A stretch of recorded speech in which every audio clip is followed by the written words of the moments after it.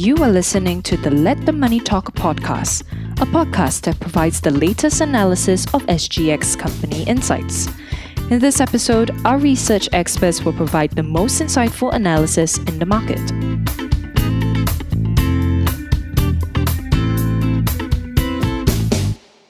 Thank you for joining us in this podcast. My name is Paul Chew, Head of Research with Philips Securities Research. And in this episode, I will be covering StarHub's second quarter 21 results in our report dated 10 August 2021. StarHub's EBITDA declined 5% year-on-year in second quarter 21. It was in line with our forecast. However, there were several positives in the results. Broadband revenue grew 12% year-on-year on the back of a 14% rise in ARPU.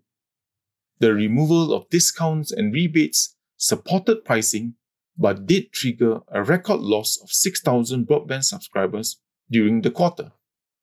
A second positive was the 10% year-on-year decline in operating expenses excluding enterprise and equipment sales.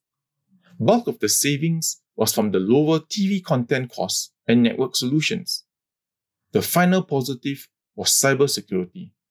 First half 21 turned marginally profitable at 0.6 million, a turnaround from the 3.1 million loss a year ago. The key negative was soft mobile revenue that declined 9% year-on-year in second quarter 21. The fall of postpaid ARPU by 10% and a 20% drop in prepaid subscribers contributed to lower mobile revenue. On the outlook, the loss of roaming revenue from border closures will remain an overhang for now. With regards to 5G, there have been few use cases that can materially lift ARPU so far. It remains unclear if 5G can avoid the same price competition based on commoditized bandwidths and speeds. We maintain our neutral recommendation and a target price of $1.24. Valuations are based on regional peers 6 times FY21 EV EBITDA. There were no changes to our earnings estimates. StarHub pays a 4% dividend yield, and there is upside to our forecast if borders reopen and roaming revenue returns. Another share price catalyst could be a re-rating of its cybersecurity division via corporate exercise or sustained profitability. Thank you very much for listening. If you enjoyed this podcast, please forward it to others, share it on social media, and leave a review.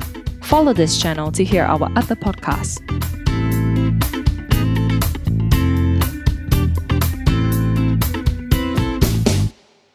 This podcast was prepared by Philips Securities Research Private Limited.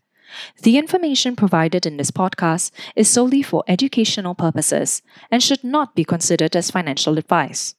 The views, statements, or opinions are made on behalf of Philips Securities Research. The information and any analysis, forecast, projections, expectations, and opinions contained in this podcast have been obtained from public sources, which Philips Securities Research believes to be reliable.